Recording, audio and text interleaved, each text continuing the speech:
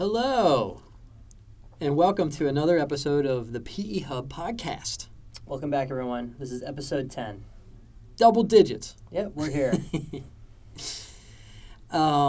We are going to spend some time today talking about LP concerns about the high-priced deal environment, as well as Sequoia raising a big new growth fund and needing to approach a type of LP that it has traditionally shunned. But before we get to that, I want to just remind you that we have a couple events coming up. We have our Partner Connect East event in Boston at the Hyatt Regency on March 19th through the 21st. And that event, we're going to welcome two keynote speakers, David Rubenstein from Carlyle and Leon Black from Apollo. I'm very excited about those two big hitters joining us. Yeah, two of the luminaries of the private equity industry. Both will be receiving Lifetime Achievement Awards as well. Is that right? Yeah. Should be pretty interesting. Looking forward to that. Yeah. And Sam, I think, at least Sam will be interviewing David Rubenstein. Yeah, I'll be interviewing Rubenstein. I'll be asking him, I think, only about Duke basketball. Okay. We also have Emerging Manager Connect West coming up on May 1st at the Marines Memorial Club in San Francisco, and Family Office Connect May 31st at the Harvard Club here in beautiful New York City, where it is 70 degrees in February. It's been fantastic. As a Californian, it's been just so nice to step outside and feel like I'm back in the Bay Area. Global warming for the win. It's real. So, with that, let's transition. Sam, you recently wrote about LPs being concerned with high deal prices, among other things. Could you talk a bit about that? Yeah, of course. So I was in San Francisco last week at Super Return West, which was Super Return, huh? Yeah, the very, very first Super Return conference that I've been to. I was really excited to go. It was a great list of LPs, great list of speakers there.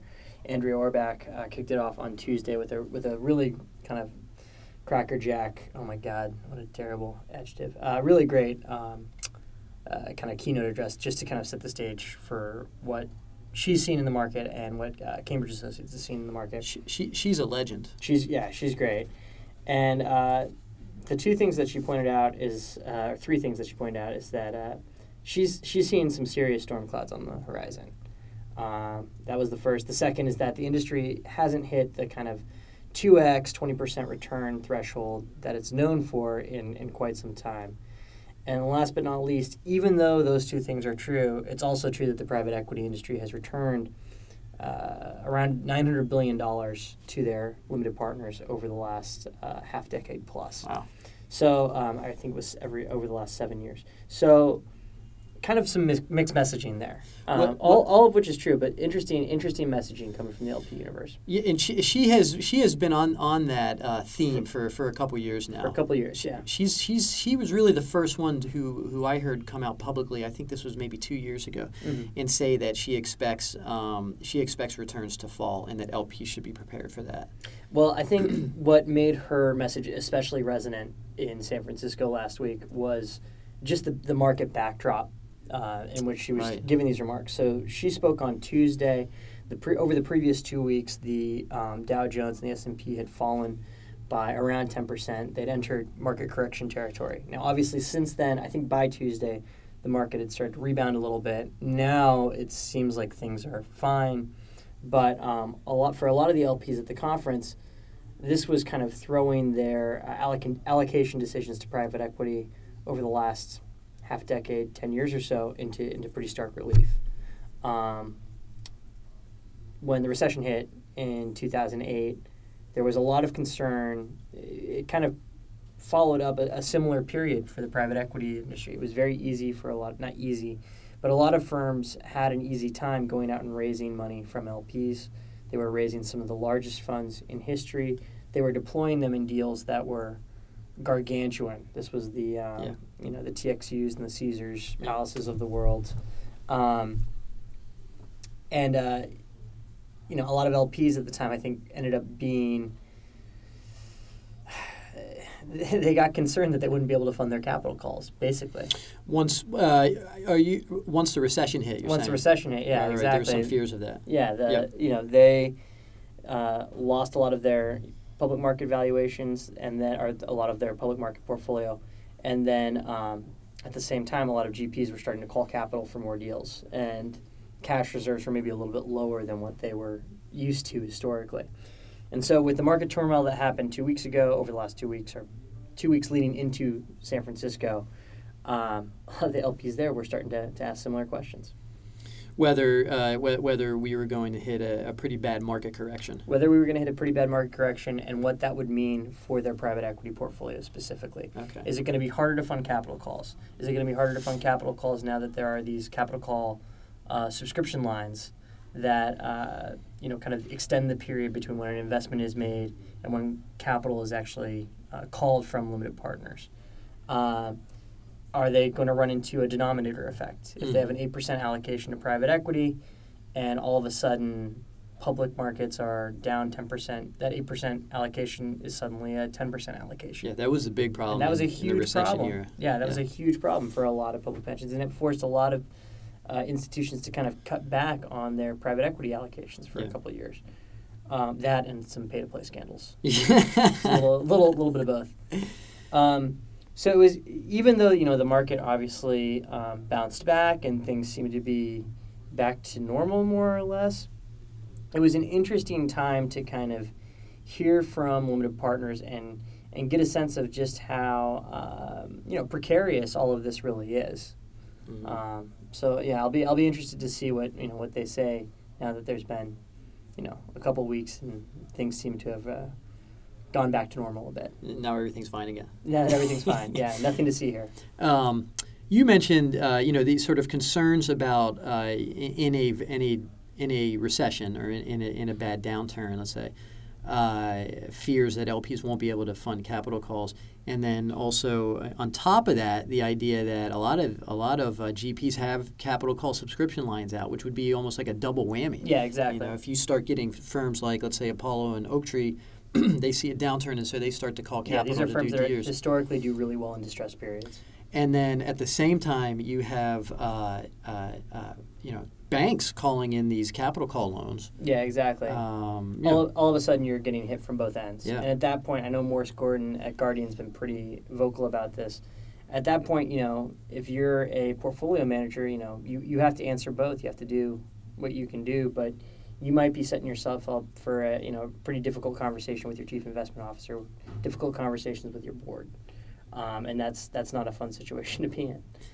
The other thing that I think, and we haven't touched on this yet, but Andrea Orbach's comments on storm clouds on the horizon and also returns coming down. Returns are likely going to come down, and they're going to likely come down on private equity vintages that are among the largest in the industry's history. 2015, 2016, 2017, those were all boom years for fundraising. Mm-hmm. That capital was being put to work at a time when it was super pricey and still is super pricey. We're seeing a lot of firms paid 10x plus multiples on new assets. When that multiple expansion isn't there anymore, when the market's not going up anymore, how are they going to return that capital to LPs? And will LPs see the kind of double-digit returns that they've expected over the last few years? Yeah, so these vintages are likely to be challenged. Mm-hmm. Very likely. Yeah. And there was an article that came out earlier this week in American Affairs by Daniel Rasmussen, who has spent the last few years researching the private equity industry. And I think he, in his article, and you should definitely go read it, it's in American Affairs, he basically said that 2015, 2016, 2017 vintages, his firm imagined those are going to be kind of close to zero. Close to zero. Yeah. I think that might have been a little bit of a rhetorical exaggeration. Has that ever happened? I don't know, but it's not super far off. I went back and I looked at Cambridge's numbers for 2005 and 2006. Just before the recession. Just before the recession. So these were vehicles that were being put to work at the top of the market. The median return for a 2005 vintage in Cambridge Associates pool of data, 7.9%. Huh. So that doesn't even cross it's not a zero, but it doesn't cross the return threshold, the return hurdle that a lot of private equity firms set for return. Yeah, exactly. Set for themselves in order to get carry. 2006, 8.5% median return. that is not good. 8.5%. Yeah, it looks pretty good when you're getting nothing from fixed income and you're getting, maybe very little from your equity portfolio because it's a downturn.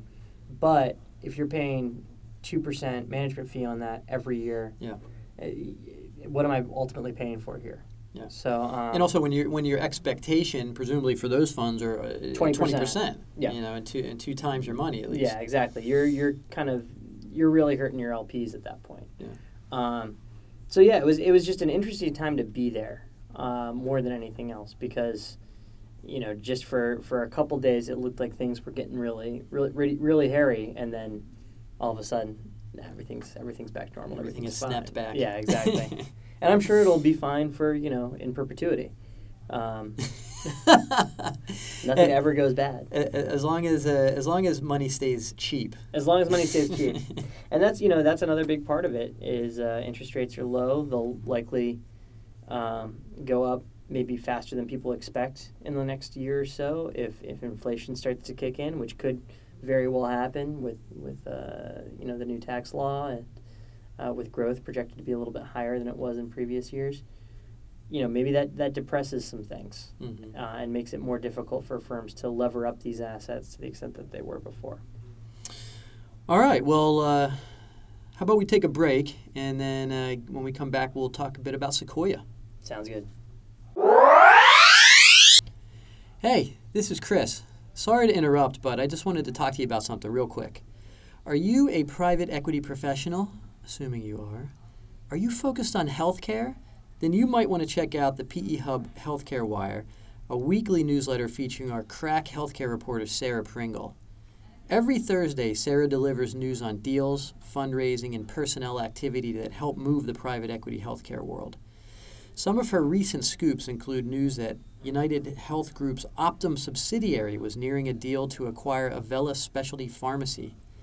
Warburg's CityMD was set to buy Spanos Barber Jesse-backed Stat Health. And Summit Partners-backed Integrated DNA was weighing a sale. If you're looking for this kind of news or the inside track on action in healthcare private equity, sign up for the PE Hub Healthcare Wire on pehub.com. It's free. And we're back. We're going to seg into a segment on one of Chris's stories, and it has to do with Sequoia. And it looks like Sequoia is raising a massive new fund and might have to go to a pool of investors that they've kind of scorned over the last decade. Is that a fair characterization? Yeah, well, shunned at least. Okay. Scorned, shunned. Yeah, I don't know if that scorned, shunned, avoided. Avoided. That's honestly the most accurate representation. Well, I feel like there needs to be an aspect of, not you. Yeah, exactly. The guy at the club, not letting you in. Yeah. Well, that's kind of venture. That's the nature of venture, though. Yeah. Well, getting into clubs might be why a lot of venture guys are in trouble with it. Getting into clubs is something I know nothing about. Yeah, I just point that out. Yeah. I go to the worst bars that you can think of. That's where I go. You've made it clear. Okay, so with Sequoia, looks like in your story, you made it sound like they might be tapping public pensions for the first time in a long time. Yeah. So Sequoia is raising a massive fund, right? $6 to $8 billion. I'm not clear on whether there's a hard target. I know there's a target range, 6 to 8, and I know that the firm is out there sort of gauging LP interest, and that will really help to determine how big this fund will be. Yeah. I call that a mega fund in the venture world, at least. It's definitely a mega fund in the venture world, and I think we would call it a mega fund in private equity. Yeah, too. I guess $8 billion we would call a mega fund. Pretty big, right? This fund will be used for growth investing, and motivation here is a few things. One thing, my theory anyway, is that I attribute this to what I'm calling the SoftBank effect, and that is that SoftBank raised almost $100 billion to do this massive tech growth investments, and other firms are sort of following suit. And so Sequoia is one of those firms. And what Sequoia would like to do is be able to invest from seed stage, a couple $1 million, all the way up through late growth stage, and maintain its investment stake. Yeah. Let's say that it takes a 20% stake, at seed stage. It would like to maintain that all the way through the life cycle of a startup. And so in order to do that, it feels that it needed more money to do that. And that's gotten harder and harder. And that was actually a topic that came up at Super Return too, is SoftBank, I think, had just WAG, the dog walking application, I think had just raised their $300 million round. And a lot of that was from SoftBank, I believe. And a lot of the venture guys who were at this conference were pissed, furious, because how can you compete with that? And this is a way for Sequoia to compete. This is a way to compete. If at these lofty valuations, if you want to maintain that ownership stake throughout, you're going to need a lot more money.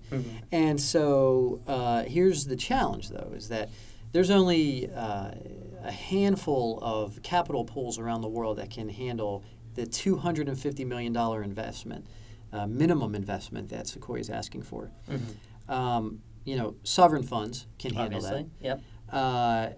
Ultra high net worth billionaires, billionaires around the world can probably cut that kind of check. And then pensions, whether Canadian pensions, which don't really like to take passive LP stakes these days, or U.S. pensions. And that's kind of in the sweet spot for some of the bigger U.S. pensions. However, here's where it gets interesting. Sequoia, many years ago, back in 2002 and 2003, in the George W. Bush administration, was in the center of a transparency fight along with some other venture firms. And what was happening was that certain public institutions like University of California's endowment were being compelled to publish private equity and venture capital performance information by lawsuits from advocates of open records and transparency, including Mercury News, San Jose Mercury News. Wonderful paper. And so what happened was that UC Regents fought against this, lost, and Sequoia came and said, well, we hate to do this, but we got to ask you to leave our fund. The new fund at that time was Fund 10, and UC Regents had been in prior funds as well. And so Sequoia asked them to politely step away from Fund 10 and also sell their interest in past funds because they simply didn't want that information out there. And it's an interesting quote from Mike Moritz, who was Sequoia partner at the time. Says, unfortunately, times have changed and the quiet curtain of privacy that protected our confidential information has been torn. Very dramatic. We also have the right to protect our other clients, our portfolio companies, and our sales from the various damages that can result from the dissemination of information that we consider highly confidential. Sequoia was not the only venture fund to sort of be in this fight. There were other Kleiner Perkins, I know, was in it. And so from that moment on, Sequoia, stepped away from public institutions as LPs. Having said that, these days, there are public systems that have come back into Sequoia funds, including UC Regents and University of Michigan, which was another endowment that Sequoia asked to leave its fund. And so it took about 8 years for UC Regents to get back into the fold. Also, I'm not clear if UC Regents actually sold its interest in these older Sequoia funds. It doesn't seem like it because in more recent performance charts, those for UC Regents, those funds are still in there. I have a hard time seeing. I can't think of any other example of a GP trying to kick an LP out of its fund. I know, it's crazy. Can it's you imagine? Crazy, and not only that, but what legal recourse is there to do that? They can simply ask. They can ask, and that's it. But that's it. There's no. And why would you? If I was a LP in a great fund, and I don't know. I don't see why UC Regents would sell. Weirdly, an LP that seemed to have a great relationship with this GP. It sounds like they still do. But at the time, it's like, well, they wanted to make a political statement. That must have been it. Yeah. And I guess also they didn't want this information out there. So anyway, now with this massive growth fund, $6 to $8 billion.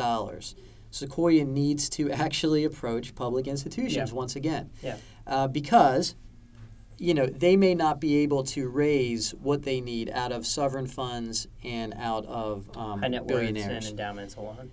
They might get to where they want to be, but LPs that I've talked to have said that Sequoia has been making some inroads into public pensions recently, and looking for ways to form relationships. And it'll be interesting to see how exactly that works out because I'm not sure. Sequoia didn't talk to me for this story. I talked to LPs and others outside of the firm. But is Sequoia sort of dropping its highly secretive nature around this kind of information? Is it going to be willing to deal with the transparency rules in California? Right. Yeah, and the California ones have gotten more strict, as previous listeners of the PE Hub podcast will be well aware.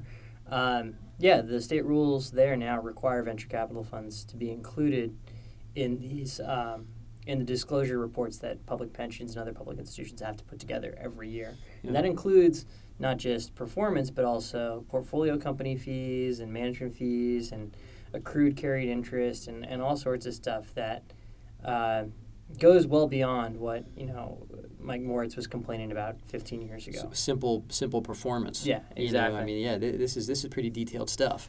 Now, the one thing with venture that might be interesting is seeing the realized versus unrealized return, because I know that these funds can last or can live on for decades, basically, much longer than their cousins in the private equity universe. Yeah, because if you get a startup, you're sort of waiting for that home run. Yeah. Right, and you could hold that thing in your portfolio for a long time. For forever. Yeah. In the secondary market, you'll hear that no fund lives longer than a venture fund. Yeah. And in fact, there are venture funds from the 90s that continue to hold assets that presumably they'll never be able to sell, and those assets are still running in some way. So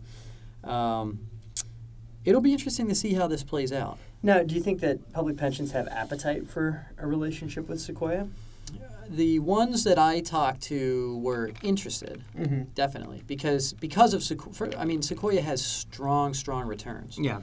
And so, sorry, my phone is that's okay. My phone is blowing up. By reputation, maybe that's Sequoia that's on the phone. Yeah, they're listening in. They are well regarded as a strong performer, and so I imagine that any public pension would love to have them in their portfolio. Yeah, I know Oregon a couple of years ago was looking to expand the growth segment of its private equity portfolio. Okay, was having a hard time doing that just because a lot of growth funds are smaller.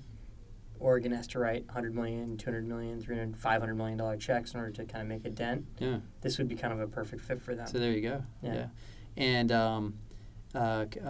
consultant I talked to mentioned that Sequoia is making direct approaches to certain LPs. I also heard from sources that Silicon Valley Bank has been shopping a fund of funds that would include two public pensions that would include exposure to this Sequoia fund. Oh, interesting. So they're making, they have various strategies to try to tap this side of the market. Yeah, and there are public pensions out there that aren't especially public. New York State. That's right, yeah. Obviously you have to publish your returns, but there's not much beyond that. Yeah. There's just kind of a little write-out that they put out about what the fund strategy is, which is not a secret at this point. There are a few others that don't disclose much. So the Dakotas. Yeah. One of the Dakotas, I forget which one. I think North Dakota. It's South Dakota. I'm going to screw it up either way. So so it'll be interesting for us to see, of course, if they do get money from public pensions, in certain public pensions that we know about that really publish a lot of information. It'll be great if we can actually see terms on this fund and the structure of the fund and top executives and et cetera, et cetera. So we will be watching to see where this all goes. And just briefly too, I talked to another LP who questioned why Sequoia was doing this now at a time that he considered sort of a very late stage in the cycle. Yeah. When he was saying that we're sort of at the peak and we're at kind of the last innings here before these valuations collapse. Yeah. And so why raise this fund now as opposed to a year ago or 2 years ago? So I thought he brought up a pretty good question. That's a great question, but if we find out what the management fee on this thing is, that might answer that question. So anyway, that's where we are with that one. All right. Well, on that note, I think we'll draw the 10th episode of the PE Hub podcast to a close. I want to thank Chris, as always. And thank you, Sam. And also, forgot to mention, as always, if you know anything or you hear anything about this kind of stuff or any kind of good tips or even gossip, hit us both up. we have an anonymous tip line on the front page of PE Hub. Mm-hmm. My email is cwitkowski@buyoutsinsider.com. And I'm sutton@buyoutsinsider.com. And you can also find us on Twitter at, what's your handle? C. Witkowsky? At Chris Witkowsky. At Chris Witkowsky, and I'm at Sam J. Sutton. So you can, light up our DMs there.